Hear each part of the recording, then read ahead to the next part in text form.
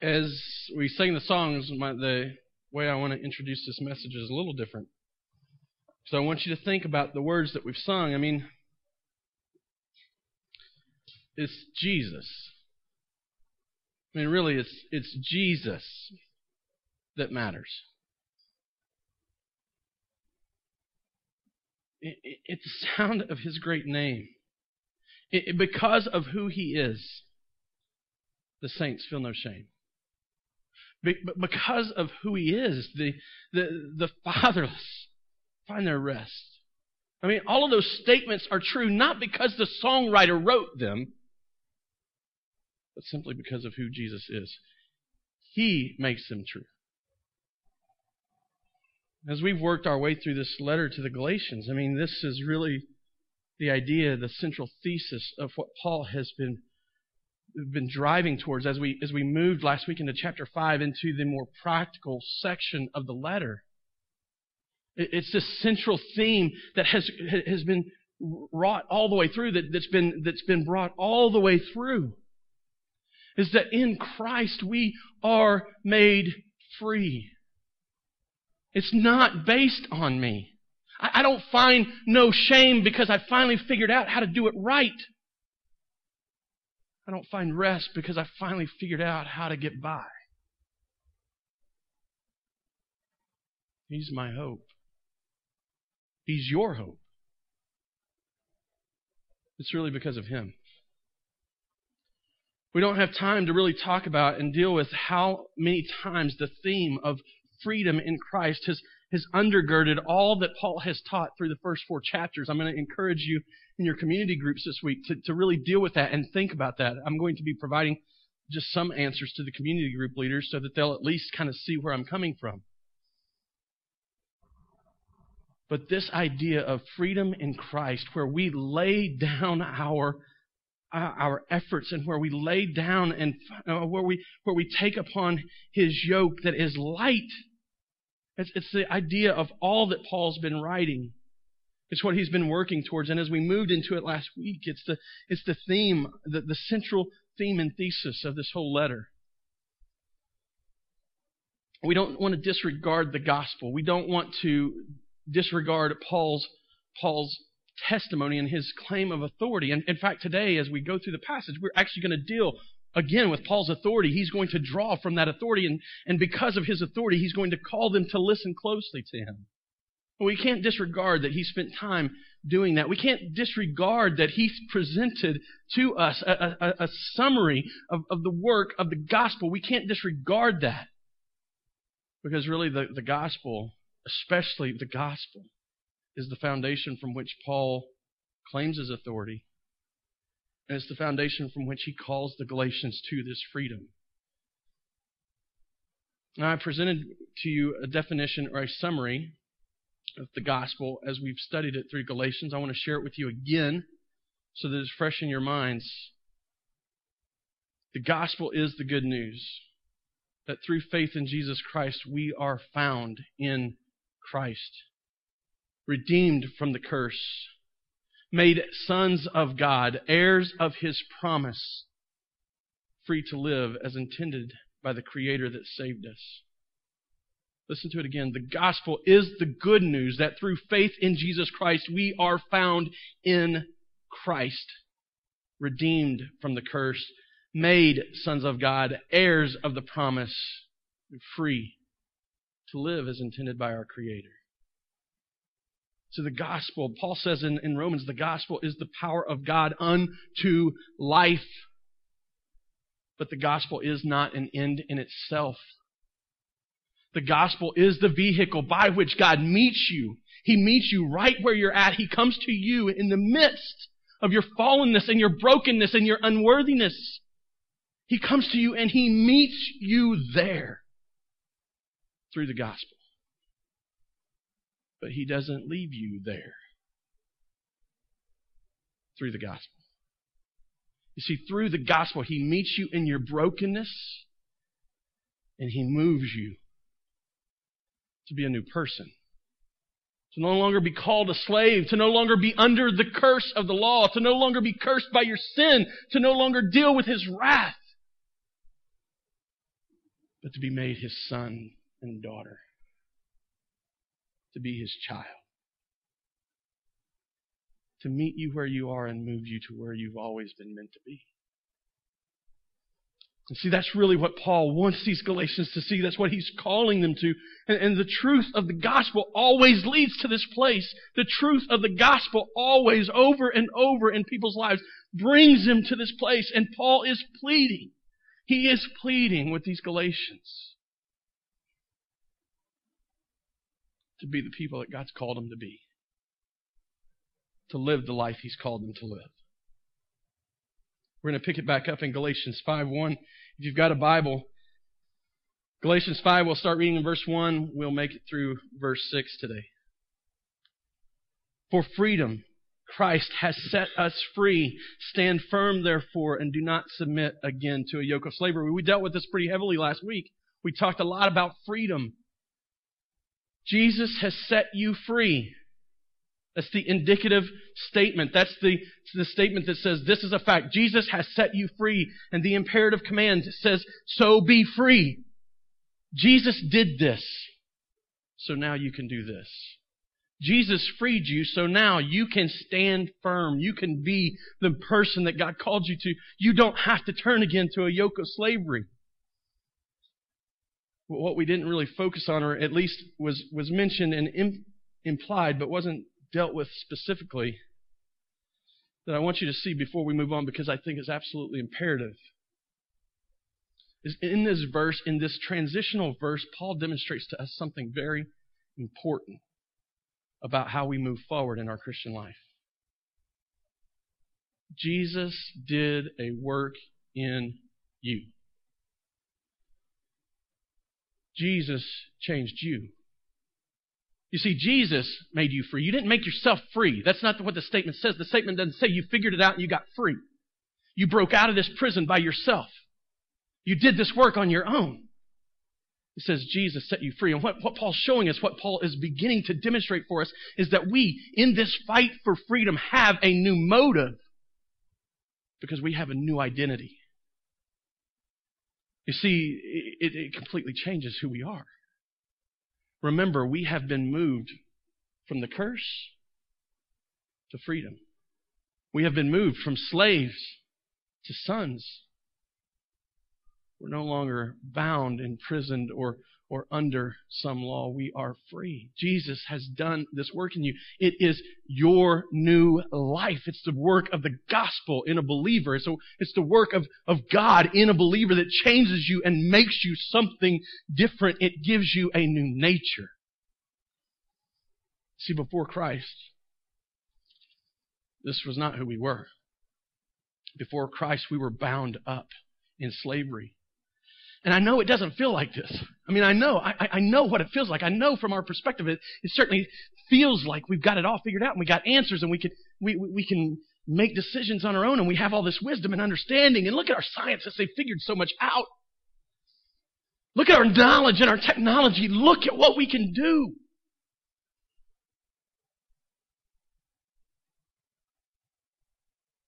But before Christ, apart from Christ, outside of Christ, we are slaves to the real depths of our nature. We can only ever be what our nature demonstrates we are. And the Bible clearly demonstrates that outside of Christ, our nature is fallen. And it's depraved. And sinful. And truly hopeless. I know it doesn't feel that way. I know that we don't feel limited because we see from our perspective all of these opportunities. And we live in a country that says you can be whatever you decide to be and you can become whatever you decide to become. I can tell you, no matter how badly I would have wanted it, I would have never been the star quarterback in a Super Bowl game. I'm not strong enough, and I'm not fast enough. I may have been able to work out and not been so fat. I mean, I could change that. but I can't change the rest of my frame. Have you ever walked up to some of these football players? Come on. I might have made it through high school, but that'd have been it. I never would have been able to be that because I was bound by who I am. I feel like I'm a pretty smart guy. I'm going to act in front of you like I'm a pretty smart guy. Let's put it like that. But I don't know enough about the law or our Constitution or our history. And you know what? I have no desire to know a lot of that stuff. I never would have been a president. It wouldn't have happened. Because I'm bound up by really who I am. You see, the truth is this. We are bound by our nature, by who we are, by our identity. Apple trees give us apples. Orange trees give us oranges. You don't walk up to an orange tree and expect to pick off an apple because they're bound up by their nature. The truth is that without some outside set of circumstances playing a part, these things always work this way. I mean, that's how we get plum cots and tangelos and orangelos and boysenberries. Somebody messed with it. Somebody went in and did something so that would happen.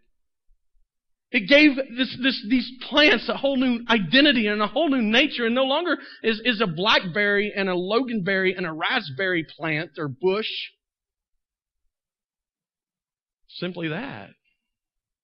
They become something new altogether. And they begin producing boysenberries.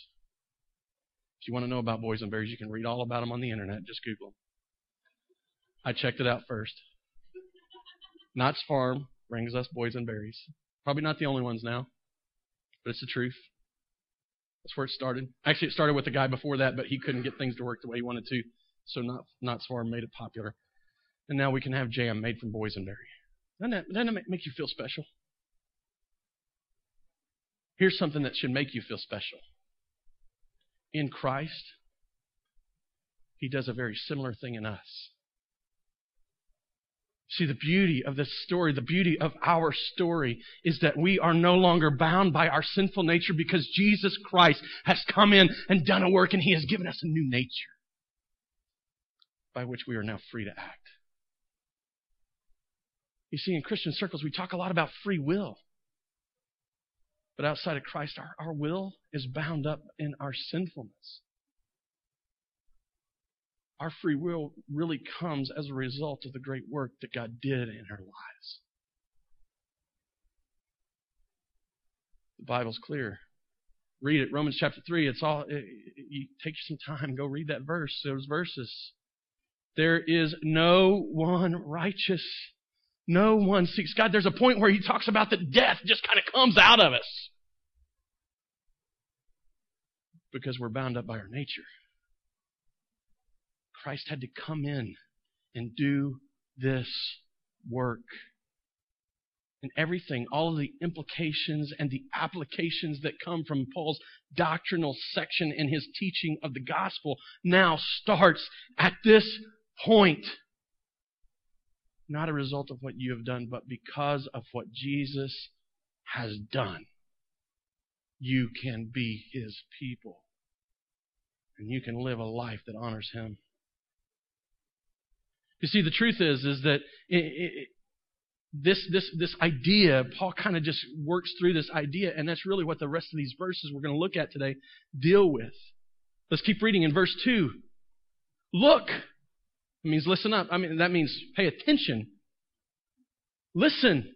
I, Paul. Why are we listening to Paul? Because Paul's an apostle sent not from men, but from God. He's got the message. He's been given a message that's not from man, but from Jesus Christ. You see why all this memory work? I've challenged you guys to be reading it. I've challenged you to be in it. I've challenged you to memorize it. It matters because it builds on itself. We listen to Paul because Paul's the man with the message from God. He says, listen to what I'm saying. I, Paul, say to you that if you accept circumcision, Christ will be of no advantage to you. I testify again to every man who accepts circumcision that he is obligated to keep the whole law. You are severed from Christ, you who would be justified by the law. You have fallen away from grace. Some big words, scary words in a way. He's saying, listen up, what I'm about to tell you is extremely important. Circumcision for the wrong reason, circumcision from the wrong motivation renders Christ useless to you. That's what he's saying to the Galatians. Here's the problem. For those of you that haven't been with us through this study, the problem the Galatians were having is that Paul had come in and preached the gospel and they believed the gospel.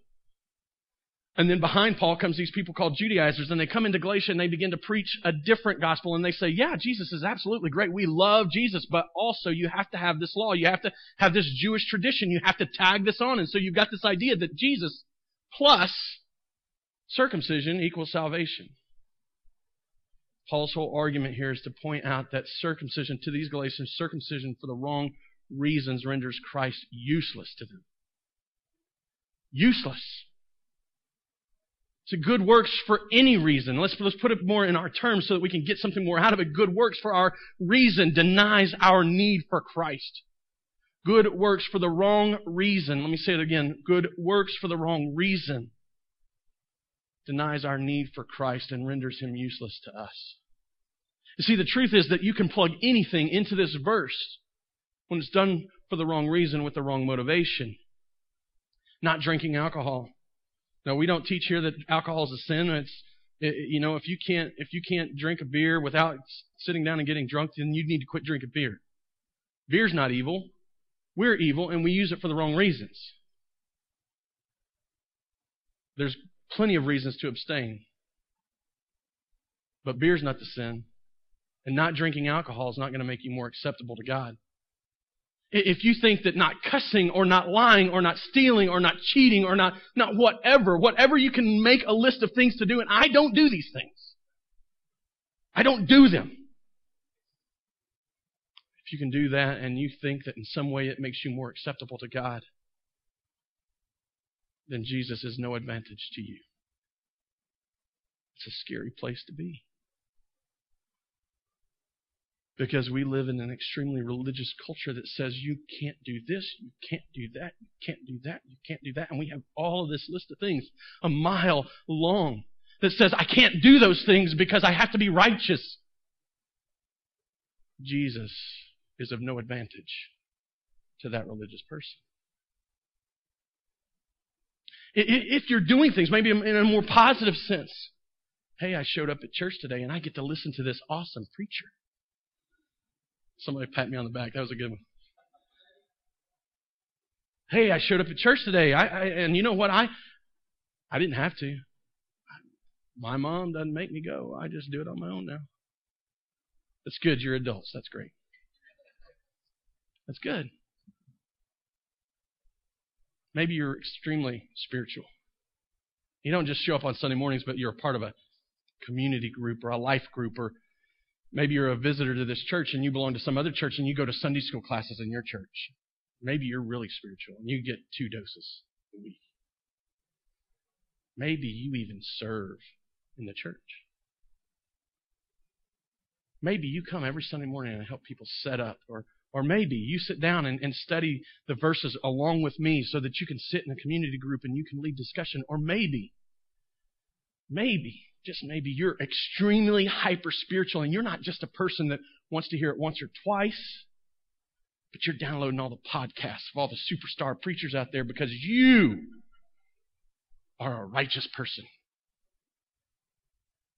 If you're doing those good things and you're holding them up to God as if in some way it makes you more acceptable to Him, Jesus is of no advantage to you. Oh, that's scary. That's heavy. Because we live in a very religious culture that tells us we have to do certain things. That's why this letter to the Galatians is so applicable to us today. because they lived in a very religious culture. You think our religion is bad? Their religion, they were steeped in religion. Whether it was a pagan religion or now a Jewish religion being tagged on to Jesus, they were steeped in religion. But these religious acts done for the wrong reasons, from the wrong motive, they are dangerous and they render Christ useless to us. They shrink the beauty and the power, the majesty of the cross. They shrink Jesus because in some way we don't need Him anymore. It's easy to come to this place as a new believer and think, I am a sinner. I need Jesus. But Paul's not writing to brand new believers, is he? Or people who are about to become believers. He's writing to people who have been believers for a while and have now got tripped up. And in fact, what he's about to say to them demonstrates that there is some thing that will reveal who they really are. See, on the outside, it's easy to say we're Christian and to act like Christians. In fact, if you put the religious person right next to the believer, from the outside looking in, it's almost impossible to distinguish. If you had bumped into a Pharisee who was walking the streets of Jerusalem in his day, you would have thought, that guy is a holy dude. He has got it all figured out. His life is together. God must love him. And what did Jesus say to the Pharisees? You are whitewashed tombs. You are dead inside. The religious person, somebody totally different. Completely different. But not because of what they do on the outside, but because of who they've been made to be on the inside. You see, Paul's next words, the next verse, he says, it draws us to the place that sounds dangerous. It sounds like we might be able to fall away from Him, that we might be able to lose our salvation, that oh my gosh, if all this can be true, if all my works and everything renders Christ useless, if He's of no advantage to me, then what do I do? What do I do to make sure that I don't fall away from grace? What do I do to keep from being the one that falls away? The reality is that you don't do anything. Christ has done it for you. That's the beauty of the gospel. And that's why it's so imperative that we understand it before we ever get to a place where we begin to respond. Because in this teaching, it becomes obvious there is a right way to respond to the gospel, and there is a wrong way to respond to the gospel. But working and trying to prove ourselves and trying to bring glory upon ourselves and demonstrate that God can accept us because of what we've done is not it. See, the truth is that no matter how well you keep your list of rules, no matter what your list of rules looks like, maybe you're even willing to use the Ten Commandments. I want to be really biblical, and I'm going to keep these 10 Commandments. Or maybe you're like, that's Old Testament. We don't need the Old Testament anymore. You know, I'm cool and I'm new. I'm one of these new covenant people. Just as long as I do these things and don't worry about keeping that law, I'm okay. The truth is that they're both lies. And no law, whether it's one of your own making or one that God gave us, offers hope. The law will only ever bring condemnation. And whether we recognize it or not, now, whether we realize it or not, every time we put forth effort to stand in a place where we are acceptable, we are creating a law of our own. And Paul says, don't do it. Don't do it because it renders Christ useless to you. And if this is your hope in life, then you are hopeless.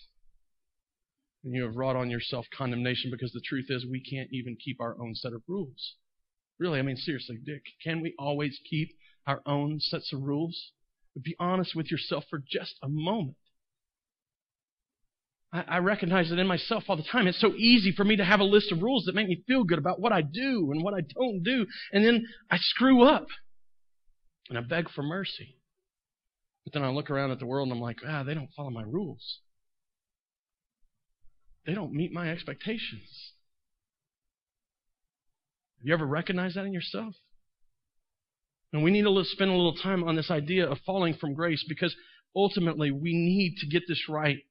It's been misconstrued. It's been misinterpreted. This passage is not speaking to a person who has truly been changed and has a new identity. This passage is speaking to a person whose only connection to Christ has always ever been their efforts and their work. Paul is writing to a people who may or may not be believers. They may never have come to a place where they've really trusted Christ. That's why in the previous chapters he says, I'm afraid that my labors over you were in vain. That's why he says to them, all the things that you suffered, were they in vain? Did you deal with this? Did you go through this in vain? You see, the truth is that what really finds itself out, what really shows itself is Christ knows the heart.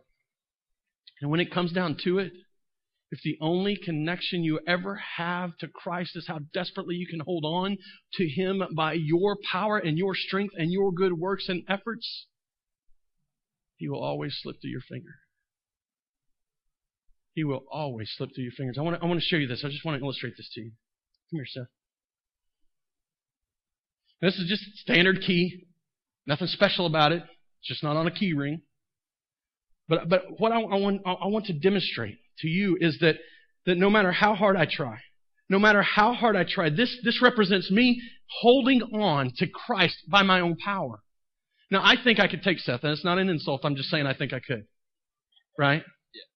I mean, if we arm wrestled right now, do you think I'd win or you'd win? I'm not trying to embarrass you. That's not the intent. But I asked you to do this for a reason, because I really think I could take you. You want to try it? No, I'm just kidding. I'm not that kind of guy. I'm a teddy bear, dude. Anyway, what I want you to do is I want you to take this. I'm not going to make it easy, but I want you to take this key from me. Okay? Work at it. I'm fighting. I'm squeezing my hands. If you guys could see my fingers, they are white. And I am doing everything I can to keep him from taking this key. But I can't do it. You see, my grip is not strong enough. Jesus Christ is always going to slip through my fingers. The truth is, I don't care how strong you think you are. Jesus Christ is always going to slip through your fingers. You can't do it. You can sit down.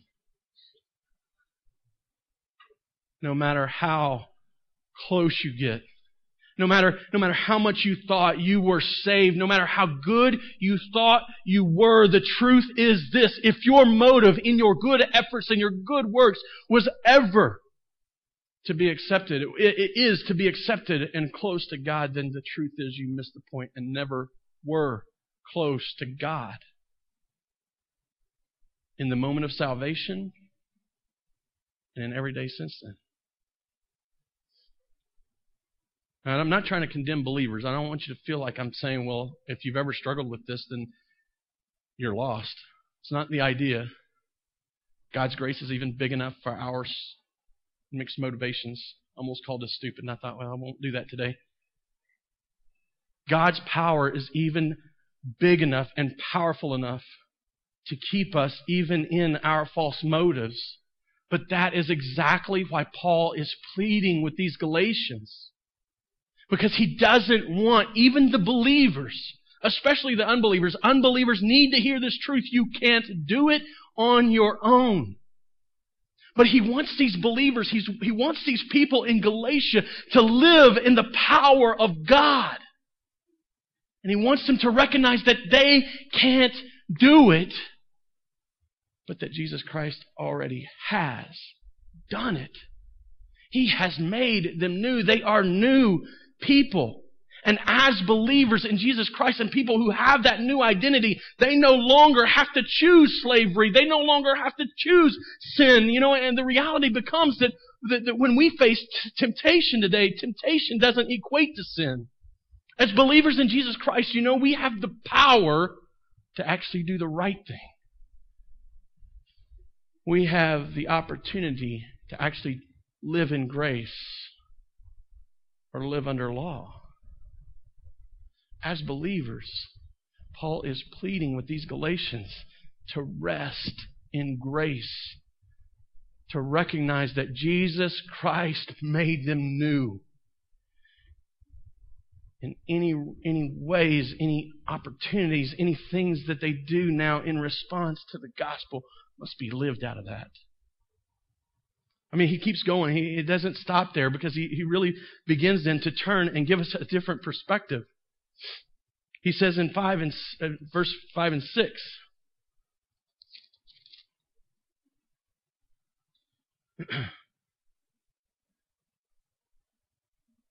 for through the Spirit by faith. I'm going to stop right there. For through the Spirit. Now it's easy just to gloss over that when we're reading, right? We could be reading that, we could be studying, we could just gloss right by that. For through the Spirit. But we're here again where Paul's starting. As he talks about now how we're going to live out of this. How does he start? Through the Spirit. The beauty of this gospel power, this gospel work, this gospel relationship is that we are not alone, but the Spirit now comes in. This Spirit is going to become extremely popular and a point of perspective in these last two chapters. But here Paul starts in this place. For through the Spirit. Hear it again. This is God's work in you. Who's the Spirit? It's God. Alive in you. For through the Spirit, by faith. Now you might say, faith. Faith, that's my part to play. That's my thing to do. I can have faith. But you want to know something about faith? Faith has really absolutely nothing to do with you. Faith takes your attention and draws it from yourself to something else. It depends on something else. A faith, a saving faith, takes your attention and your trust and your perspective, and it removes it from yourself and puts it someplace else. Specifically in the terms of Christianity, it puts it in Christ. It points us to Christ. It calls us to depend on Him, to live in Him. We've settled this. We've talked about this through the letter of Galatians. Your faith, the maturity of your faith, the strength of your faith, the length of time that you've had this faith, that stuff doesn't matter so much. Or at least certainly not as much as the object of your faith. See, it doesn't matter how mature your faith is. If your faith is in something you've done, then you're no better off. The maturity of your faith, you should be maturing as a believer, absolutely, but the maturity of your faith doesn't determine how saved or safe you are. Who determines that? The Spirit of God at work in you. The work of God in you. Jesus Christ, who paid that price on the cross. That's the source of this new life. Paul, he's desperately longing for these Galatians to learn this, to depend on Jesus alone, through faith alone, because everything else leaves them hopeless. And he says, let's keep going, he says, for through the Spirit, by faith, we ourselves eagerly await the hope of righteousness. Now, what he's talking about, the hope of righteousness, they're eagerly waiting for it. And what he's saying is this hope of righteousness, there's one of two ways we could look at it. One is, he is talking about a future righteousness that we're going to receive, but he's already called us righteous at another point in the letter. You see, as believers, here's two perspectives on our righteousness. One, when you become a believer, you are called righteous by Jesus Christ. God looks at you and says, you are not a sinner, you are clean, you are righteous. That's called positional righteousness. but we still struggle with sin. I do. How about you? Yeah, we do. We recognize that in the days to come, in the years ahead of our life, and in the day that Jesus returns for certain, this old sinful flesh that we fight with, that we struggle with, will be replaced by something new, imperishable, perfect, without the stain of sin and the nature that we fight against in our flesh. So there's this idea that there is a positional righteousness and a future righteousness. It is as certain. It's not wishful thinking. It's confident expectation. The word hope, if you're going to take this perspective, the word hope, you should know, in biblical terms, never means wishful thinking. In the Greek, it's a term that talks about certainty. It means for certain this is going to happen. It's as sure as the person who just put someone else in checkmate and says checkmate. They don't have to extend their arm and take the king. The word's checkmate in the game. It's certain who won, right? It's the idea behind this righteousness. That future righteousness is as certain as if the game has already been won. They are eagerly awaiting it. And I think that is a biblical perspective. I think that you can look at other passages and you can see that perspective of our positional righteousness and our future righteousness demonstrated. We are saved, but will be saved. You see what I'm saying? There's two different perspectives we can take. I think it's a biblical perspective, but I don't think that's the only thing that Paul's referring to here. As he talks about the hope of righteousness. Now, I don't think that he's simply talking about our righteousness. I think he's talking about the whole inheritance. Everything we have to look forward to. That's what he's been writing about in these earlier passages. That's all he's been talking about. He says that through Christ we're sons of God, and if sons, we have an inheritance waiting for us. What's the inheritance? It's not just our righteousness. It's not just a new flesh. Our inheritance is that with our own eyes we will see Jesus. Our faith becomes sight, and the God who created us will be before us. No longer will we see through cloudy glass, but we will see clearly. The truth will be revealed to us. And all the pains and the problems and the struggles of this life will be gone. That's the hope of righteousness, because a righteous person has an inheritance to look forward to. And a righteous person becomes righteous because Jesus made them righteous. That's the hope of our righteousness, and that's what we eagerly await. You see, that's the beauty of this message, and Paul wants these people to live in this eager expectation and eagerly looking forward to what's to come, but they can't. They can't if they're caught up with this idea that in some way they got to keep themselves holy and they got to keep themselves safe. And suddenly, if all your work and efforts are to keep yourself saved and safe and to sanctify yourself and make yourself more acceptable to God, then you quit looking at God and you begin looking at the works and the efforts of your life. And if they have only been your ever hope, then you are hopeless. But as a believer in Jesus Christ, if they are something you are finding hope in, turn back. Jesus set you free from that law and that curse of the law, and He says, now be free. Live and rest in this grace. See, there's a whole other perspective about our life in Christ. You've seen how pitiful it was for me to try and hold on. I even gave Him the small end of the key. And I couldn't hang on. Josh, come here for just a second. Now, Josh's a big guy. I don't know if I'm going to do this or not. But this is our life in Christ. I want you to take that key. I'm not going to make it easy for you. I got mechanic's hands. Josh could probably take me. I think he could. And if we arm wrestled, he would beat me up.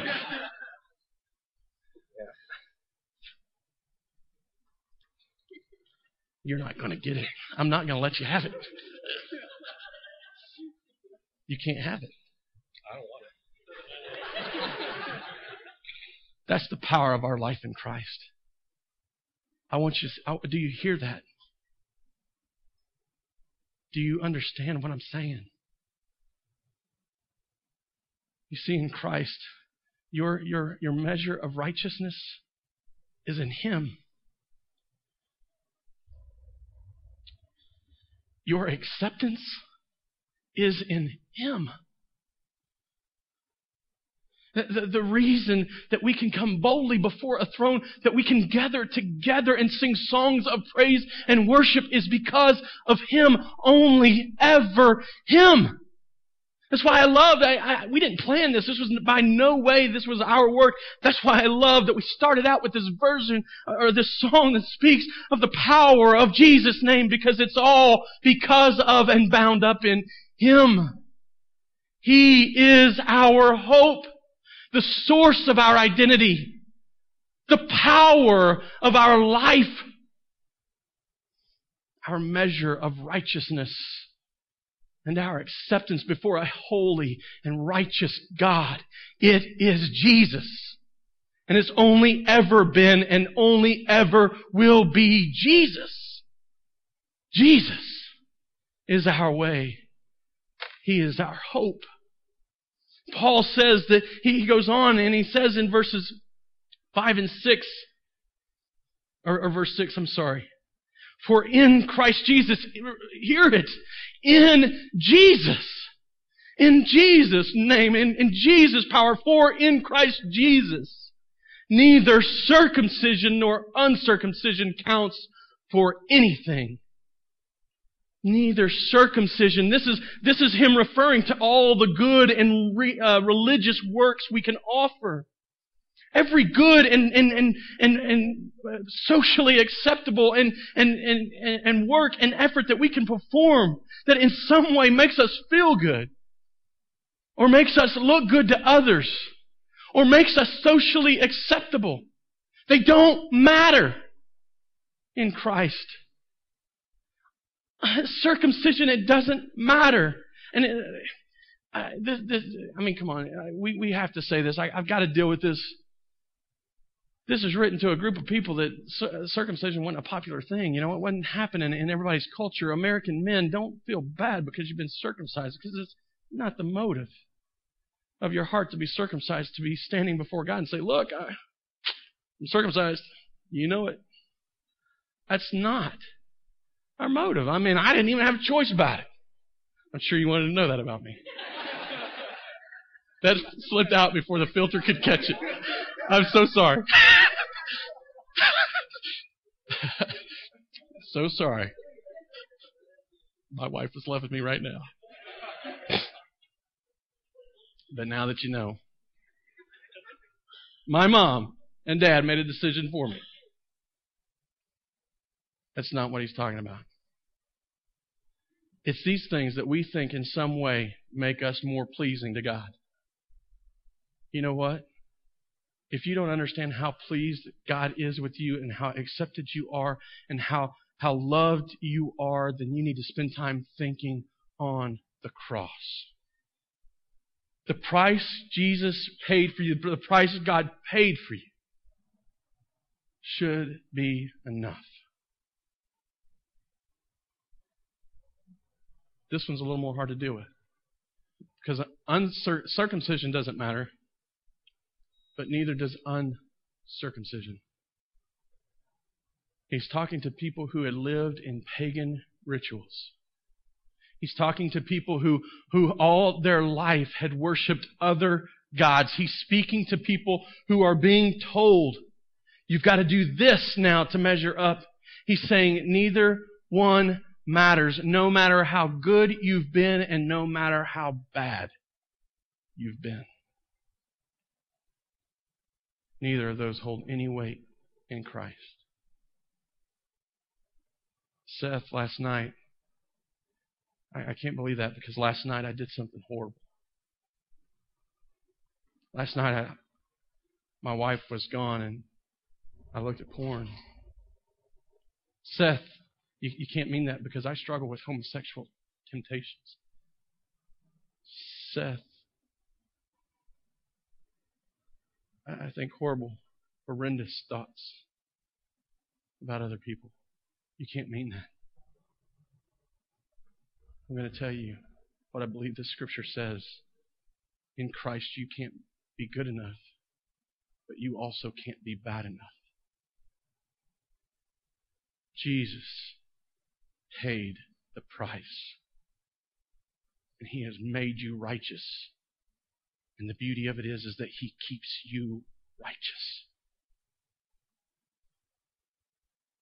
But there is a proper way to respond to the gospel, and we get a glimpse of it in this verse. We're going to deal with it more in the weeks to come.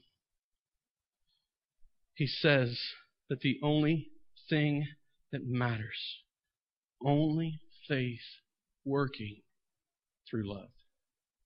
Your faith pointed at the right object of faith. Your faith pointed at Jesus Christ, bringing you into this place of new identity. Brings out something new in every one of us. Not an emotional love, not a love for our family, not some familial, brotherly love, but an agape, sacrificial, active love. It's a new motivation brought on by a new identity that comes to us by Christ through faith. He says, now, this is what matters. And Spurgeon, as he talks about this, he shares a story. And he says, that there was a king, and that king had plenty of people that just adored him and loved him.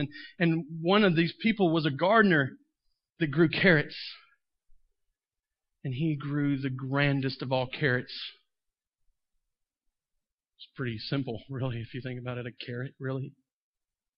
But he loved his king, and he saw this carrot, and it's the grandest and most spectacular carrot that he'd ever grown. I guess it was perfectly orange, and it was shaped and knotted just the right way, and had just the right leaves hanging off of it. And out of his love for his king, he brings it to him, and he says, my king, you are my only king. And because I love you so much, I want to give you this carrot. The king is moved by this devotion, this act of worship.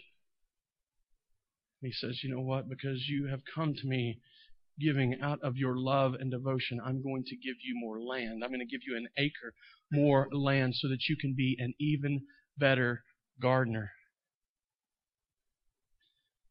And he's blown away. I didn't do this for what I could get from you. I just wanted to show you my love. I wanted to show you this devotion. I wanted to show you how much you meant to me. And this is the best thing I've ever done. I want to give it to you. The king rewarded him. And then there's this nobleman standing by, and he sees this happen. And he says, I raise horses. You can get an acre of land for a carrot. What can you get for a horse? So the next day he brings in the most beautiful stallion he has. He brings in the most beautiful horse he has. And he brings him before the king, and he says, King, dearest king, I love you. And I raise horses, and I want to give you this horse. And the king says, thank you. He takes it and he walks away. And the nobleman's shocked. Like, I got an acre for a carrot. And the king turns and discerns his heart, and he says, you know what? The gardener who gave me the carrot gave me the carrot. But you gave yourself the horse. See, the nobleman had some poor motives. He wanted something back. But an act of faith through love is an act of worship to our King. You see, when we come to a place that we rest in grace, that we stand in Him and Him alone, and we recognize that we can't be good enough and that we can't be bad enough, we come to a place that we can stand in grace and we can accept that grace and we can live in that grace and we can experience this new identity. And then as we begin to act, these new motives well up in us. No longer are we seeking to please Him, but because we love Him, we want to live for Him. You see, the gospel freedom is that you don't have to earn His love, but you can live because He loved you. The proper response to the gospel is not one of works and effort, but of receiving grace and living by that motivating grace.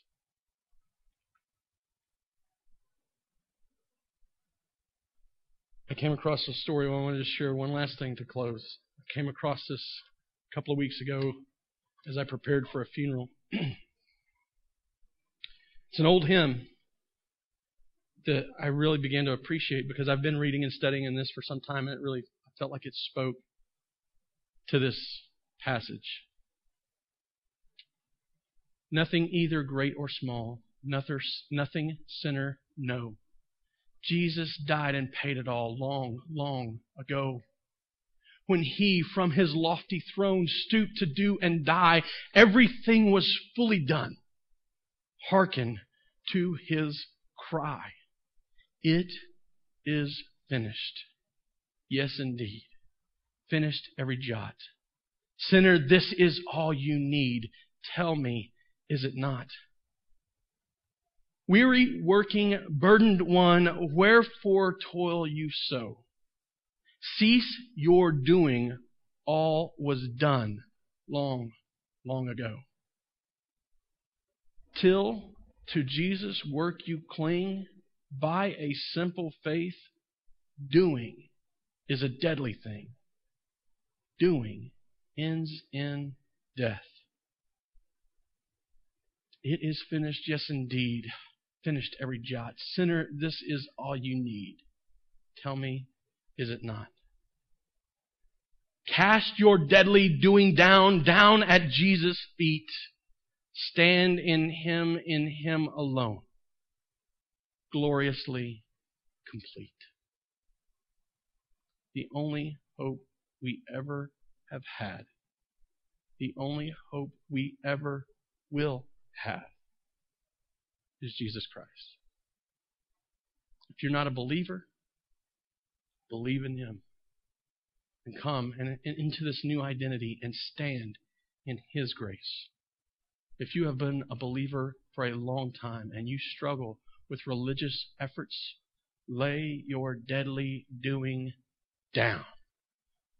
Down at Jesus' feet. Let's pray. Father, you are good to us. We recognize our lack of worth and our lack of worthiness for this great gift that you've given us in Jesus Christ. But in it we also recognize your great love for us and how you view us as valuable to you. I pray, Father,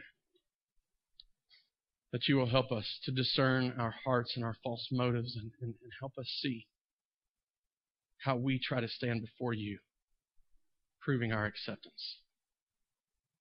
Pray, Father, that you will help us see that even the worst of the worst things we could possibly do